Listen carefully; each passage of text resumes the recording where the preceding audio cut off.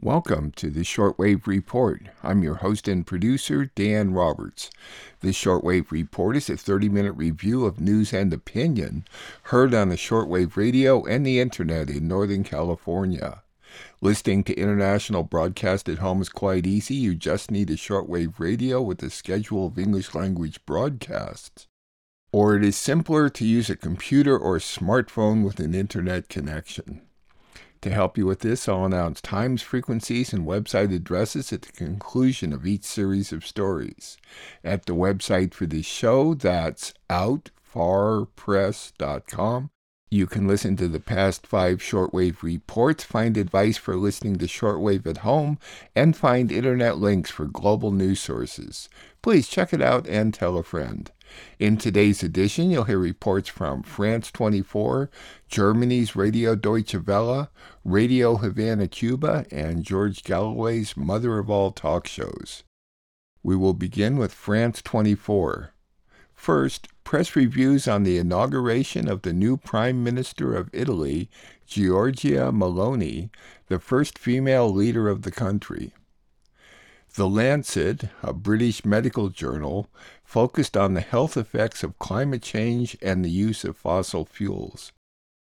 Then several press reviews that cover the Lancet report, as well as the publication of the Climate Book by Greta Thunberg and other leading climate activists. France 24. Deepti, moving on to Italy, the Prime Minister, Giorgia Meloni, addressed Parliament for the first time yesterday, and that is unsurprisingly dominating the Italian press. Yeah, in that inaugural speech as Italy's first female Prime Minister, the far-right leader, Giorgia Meloni, sought to mainly reassure the international partners in her speech yesterday that despite the party's neo-fascist roots, they are committed to European solidarity, they're committed to alliances like NATO and to the EU in general. Now, for La Stampa, that's a centrist paper from Turin. Her speech was very much one of political continuity, even if her government has divided the country. That's what La Stampa says, this one here, rather. This is the centrist paper from Turin. Now, let me show you Il Manifesto. That's the Italian communist paper, very scathing in its coverage today. The paper says that Meloni proudly evoked her political history, her political biography, but her speech was enhanced by the embarrassment of those who make up her government, men little or much older than her in the role of supporting actors. Meloni's speech, the paper says scathingly, was right-wing, not just in taboos, but also in slogans. And you see the headline here, "Poor country," it says. So a very scathing headline from the Communist Party, but from the Communist paper, but not a surprise given its political alignment. Finally, you have La Verità, which is a conservative Italian paper, which hails Meloni's, quote, clear, concrete and identity-affirming speech, one that also distanced itself from the party's neo-fascist roots, the paper says. Lancet's latest report is a call to arms against climate change. The authors hope the evidence it presents shows the need for urgent action less than 2 weeks before nations meet at UN climate talks in Egypt. While the world is trying to recover from the COVID-19 pandemic and responding to multiple coinciding disasters, recovery is hindered by the negative climate change impacts on health and its determinants, emphasizing the urgent need for action. The study includes the work of nearly 100 researchers across the globe. They highlight 43 indicators where climate change is impacting our health. Temperature records have been broken around the world in 2022. In the UK, temperatures passed 40 degrees Celsius for the first time ever in July, while other parts of Europe, Pakistan and China also experienced record heat. In praising the report, UN Secretary-General Antonio Guterres put it even more bluntly than the doctors. The climate crisis is killing us. It is undermining not just the health of our planet, but the health of people everywhere through toxic air pollution, diminishing food security, higher risks of infectious disease outbreaks, record extreme heat, drought, floods, and more. Heated debates are expected at the COP27 talks in Egypt next month. Developing countries will expect nations that grew rich using fossil fuels to compensate for the damage climate change is causing. But wealthier nations are distracted by a war in Ukraine, a cost of living crisis, and soaring inflation. It's time now for our press review, and it has been an exceptionally hot summer followed by an unusually hot fall here in France. Global warming is actually making a lot of the headlines today, and our press reviewer, Deeptika Laurent, is here to take us through them. That's right, Alison. France is expected to experience temperatures of about 30 degrees in some parts this Thursday, just a few days before heading into winter daylight saving time. But it's not just France. There is a lot of focus on global warming internationally today. This is from the USA Today, which is headlining on a new annual report by the Lancet Medical Journal that was released this week, which has a particular focus on the impact of climate change on health in particular. Here in this report, they talk about heart disease caused by particulate matter pollution, micropollutants that are increasing asthma in young children. The newspaper points to communities of color in its front page as being the most vulnerable, as well as the elderly, the young and pregnant women. USA Today says fossil fuel pollution is a major killer of Americans right now when it comes to climate change related deaths.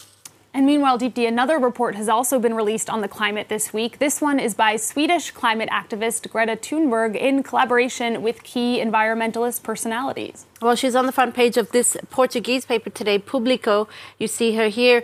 She's given an interview to the newspaper in which she talks about this new book that's called The Climate Book. It's really an anthology of essays written by her, but also 100 other climate personalities like climatologist Michael Mann or writer Margaret Atwood. She's also in today's edition of Libération, the French paper, where they look at this book. They call this 446-page book, quote, remarkable and educational. It discusses themes. It's a very comprehensive look at the impact of climate change, discussing themes like rising sea levels, microplastics, the extinction of insects, pollution, fossil fuels, and so forth. Everything, really, that is threatening a sixth extinction of planet Earth. That press review and report were from France 24. France 24 may be easily found at their website france24.com, as well as a YouTube channel called France 24 English. Next, Germany's Radio Deutsche Welle. In a week, the 27th United Nations Climate Change Conference, COP27, will open in Egypt. A new United Nations report points out that the world's current climate pledges will not limit the global temperatures as were agreed at the 2015 Paris Climate Conference.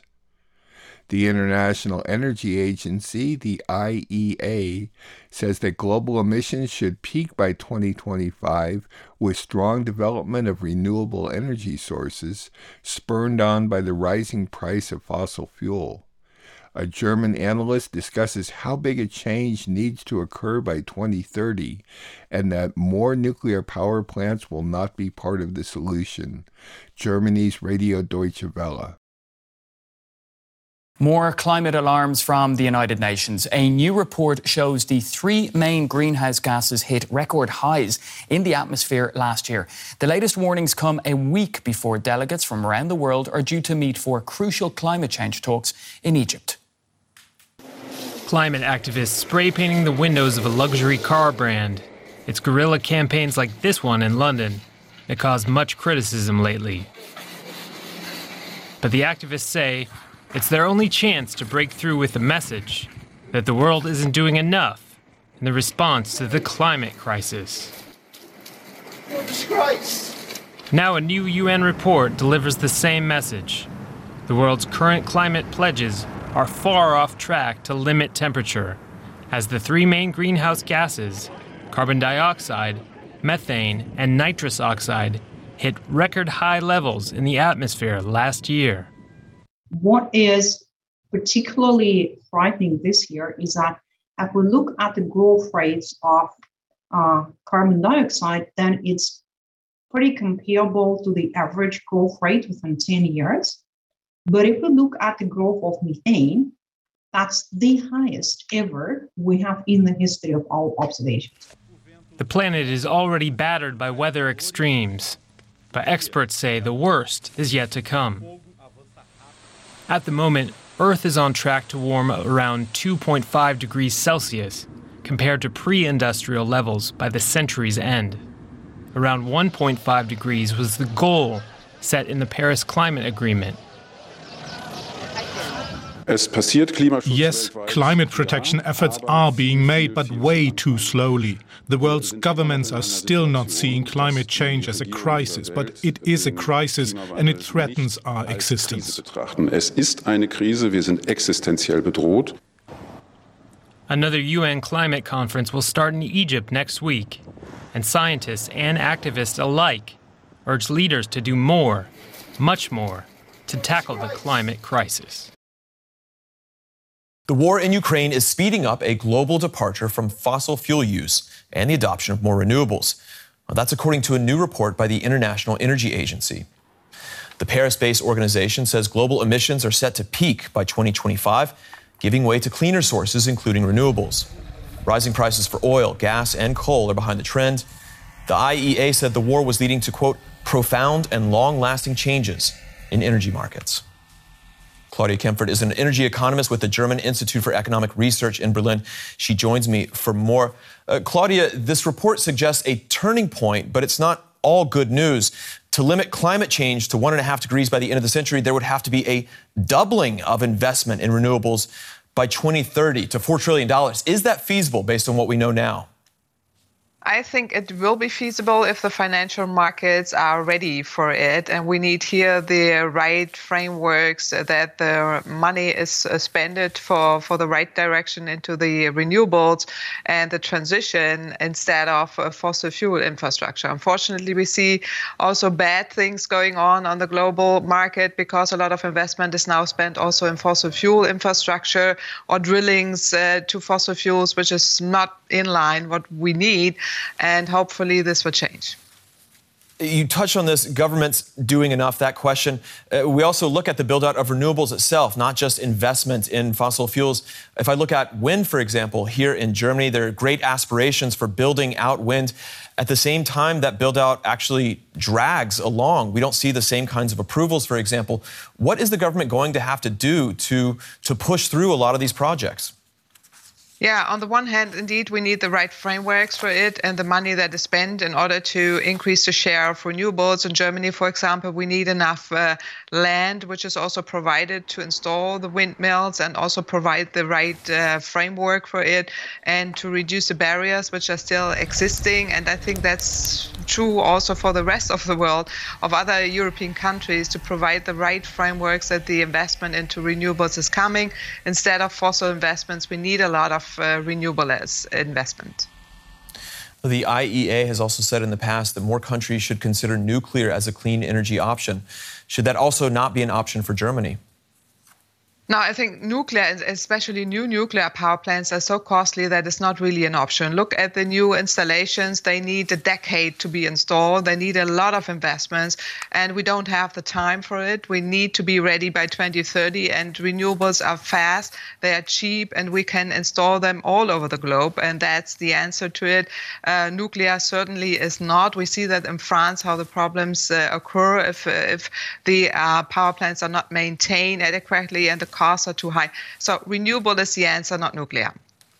This idea that we could see a peak in emissions by 2025, could this take some of the pressure off governments when it comes to the kind of activism we've seen, when it comes to the kind of pressure to speed up the process? Or is that urgency still there from what you see? Well, I see an urgency coming also because of the war, the fossil energy war we are in, and the investments are coming into renewables, and there is a speed up process here, which is good. On the other hand, we also see investments into the bad things, that is fossil fuel. So I think the IEA is right by the peak that they assume, but what we really need now is to have investments ready for renewables and the governments which provide the right frameworks for it. All right, Claudia Kempfert with the German Institute for Economic Research in Berlin. Thank you. That report and analysis was from Germany's Radio Deutsche Welle, which may be heard at a combined audio-video website, dw.com, as well as on YouTube at their channels called DW News and DW Documentary. Next, Radio Havana, Cuba. The Colombian Senate has approved parts of a bill by President Gustavo Petro that intends to create a total peace policy in the country. Amnesty International has called on the International Criminal Court, the ICC, to investigate possible war crimes during the Israeli attacks on the Gaza Strip in August. The state of New Jersey is suing 5 oil and gas companies and a lobbying group for lying about the harm caused by fossil fuels. Then a viewpoint on this Sunday's presidential election in Brazil. Radio Havana, Cuba. Colombia's Senate has approved the bill presented by President Gustavo Petro that seeks to lay the foundations for the total peace policy. Senator Ivan Cepeda, who is one of the bill's speakers, said, quote, "The total peace bill has been approved in the Senate without any limitations. This means that the Petro administration will be able to carry out all kinds of political and legal negotiation processes with all the armed groups and criminal structures that operate throughout the country. For this reason, Cepeda considers the approval of the total peace plan, quote, as a fundamental step to put an end to all forms of violence. Nevertheless, the senators did not approve the Social Service for Peace, an alternative to compulsory military service. This proposal will be debated again in the lower house. The articles that proposed a pardon for young people detained during the 2021 protests were also left out of the approved bill.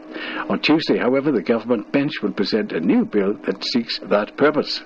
Since his arrival to the presidency on August the 7th, Petro has insisted on promoting total peace, an ambitious bet whereby he seeks to sit down to negotiate with all irregular groups. Currently, however, the legislation only allows him to resume talks with the National Liberation Army, the ELN, since the negotiation protocols had already been signed since the time of President Juan Manuel Santos. Amnesty International has called on the International Criminal Court, the ICC, to investigate possible war crimes following the, quote, unlawful attacks committed during Israel's deadly assault on the Gaza Strip in August. In a new report that investigates the circumstances around 3 specific attacks on civilians, Amnesty International said Israeli forces boasted of the precision of their attacks on Gaza in August. Amnesty said that the victims of Israel's so-called precise attacks included a 4-year-old child, a teenager visiting his mother's grave, and a fine arts student killed by Israeli tank fire while at home drinking tea with her mother. Agnes Kayamad, Amnesty International Secretary General, said in a statement accompanying the report, quote, Israel's latest offensive on Gaza lasted only 3 days, but that was ample time to unleash fresh trauma and destruction on the besieged population. The U.S. state of New Jersey is suing 5 oil and gas companies and a lobbying group for lying about the harm caused by fossil fuels and its link to catastrophic climate change. A lawsuit filed in court names ExxonMobil, Shell, Chevron, BP, ConocoPhillips, and the American Petroleum Institute. The second round of the general elections in Brazil on the 30th is the focus of attention this week in Latin America and the world. Former President Luiz Inácio Lula da Silva and incumbent Jair Bolsonaro will be the contenders in Sunday's appointment at the polls. Lula da Silva, winner of the first round, continues to lead the opinion polls, but closely followed by Bolsonaro, who surprised everyone on the past second with a much better performance than projected in the polls. The Workers' Party candidate obtained 48.4% of the votes, while the current tenant of the Planalto Palace obtained 43.2%. In the final stretch, both are intensifying their agenda in regions considered strategic in the electoral map to acquire a greater number of votes. But they also seek to attract the undecided and those who did not go to the polls in the first round, in which abstentions rose 20%. Looking ahead to Sunday, Lula da Silva received the support of the candidates who came in 3rd and 4th place in the election held at the beginning of the month. They are Senate right Senator Simon Tenet, who obtained 4.16%, and Labor's Ciro Gomes with 3%.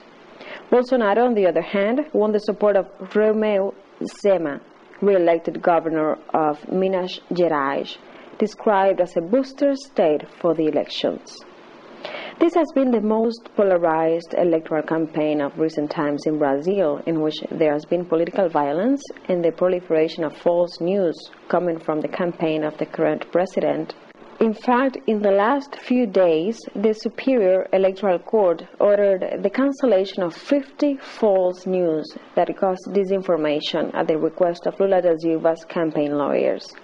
The president also, in a populist maneuver for electoral purposes, advanced social assistance payments to 20 million Brazilian families. All the attention is focused on the coming 30th in Brazil.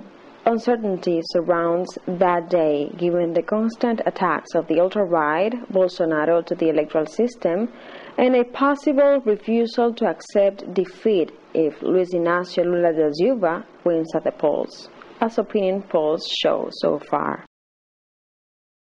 Those reports and Viewpoint were from Radio Havana, Cuba. Cuba's website is working well at radiohc.cu. On shortwave, Cuba may be heard from noon to 1 p.m. at 15140 and from 6 p.m. to midnight at either 6000, 6060, or 6165. At their website, you can stream the English version at noon, Monday through Friday, Pacific Daylight Saving Time. If you have questions or comments about the Shortwave Report or could assist me by supporting this listener-funded program, I may be reached through the website and PayPal or by writing to Dan Roberts at P.O. Box 1162, Willits, California, 95490. Please help me continue producing this weekly show, which I freely distribute to radio stations and the internet. We will conclude with George Galloway's mother of all talk shows. First, former London Mayor Ken Livingstone gives his opinion of the creation and purpose of NATO and who it serves. Then George sarcastically expresses his congratulations to the new Prime Minister of the UK, Rishi Sunak. George Galloway's mother of all talk shows. And the first of those is older than NATO. Well, almost. He is the veteran British politician, twice Mayor of London, the first and finest Mayor of London, and my former parliamentary colleague, Ken Livingstone. Ken, welcome back to the show. Can I just correct you? I was actually born 2 years before NATO. Yeah, I knew you would be vain enough to point that out, but it was in the ballpark. It dominated our lives growing up. It has. Yeah. So tell us about But we were told all the time we had to be in NATO because Russia, the communists, were going to invade Europe. Of course, that was never the case. Stalin had no plans to invade Western Europe. All he wanted was that barrier of states in the east on his border to provide protection, because Russia had been invaded by Napoleon, by Hitler, and they wanted that protection. There was no plan to invade Europe, but we were all told that. I just grew up in that world where, literally kids were sent into the army, and all this threat that we were going to have a war with the Soviet Union, and it was a complete nonsense. All it was about America dominating the world. That was the plan. When the real tragedy is, when President Roosevelt died just a month before the defeat of Germany, he'd got plans for a proper deal with Stalin to manage a peaceful post-war world. But then Truman, deeply reactionary president, and he was all about rolling back the Soviet Union. A lot of American politicians were frightened that people were very great fans of Stalin because he defeated the Nazis, and they thought that it might spread around the world. They feared the spread of communism. And so in 50 years after the war, we spent billions and billions of pounds on military that just wasn't needed or necessary. We could have done so much better for the lives of our people in Britain if we hadn't done that. And on the logic that you have explained, when the Soviet Union collapsed and these former Allied states in the Warsaw Pact became themselves, for the most part, thoroughly reactionary, and many of them United States satellites, there was no further need for NATO. So why did it continue and why has it expanded? Well, I suspect a lot of it is, of course, it generates a lot of money for the arms industry. and the arms industry would have been terrified. If the Cold War comes to the end, we're going to have to shut down, So I think constantly ramping up this fear that we're under threat and all that, we need to spend more on our military, goes on and on and on. And it's been a disaster because you actually look at how, here in Britain, how much underfunding there is for our schools, our NHS now. I mean, the NHS now is getting 18% less than it would have done if the Tory government had carried on with the spending of the previous Labour government. An 18% cut in our NHS. Well, it's a happy Diwali for Rishi Sunak. He is the unelected Prime Minister of the United Kingdom of Great Britain and, for the present, Northern Ireland. What a remarkable turn of events. The establishment have finally got the man they wanted. Richer than Croesus, worth hundreds of millions of pounds, billions if you include his missus's bounty that she inherited from her father, who's a very, very big businessman indeed, not least in the People's Republic of China. What a tangled web we've woven. The farce of Liz Truss's premiership followed the catastrophe of Boris Johnson's. And now we've got a man who was central to the Boris Johnson administration running our affairs. And the man who crashed the National Health Service, Jeremy Hunt, said very carefully as our Chancellor of the Exchequer. What a circus it has all been. What a mockery of democracy it has all been.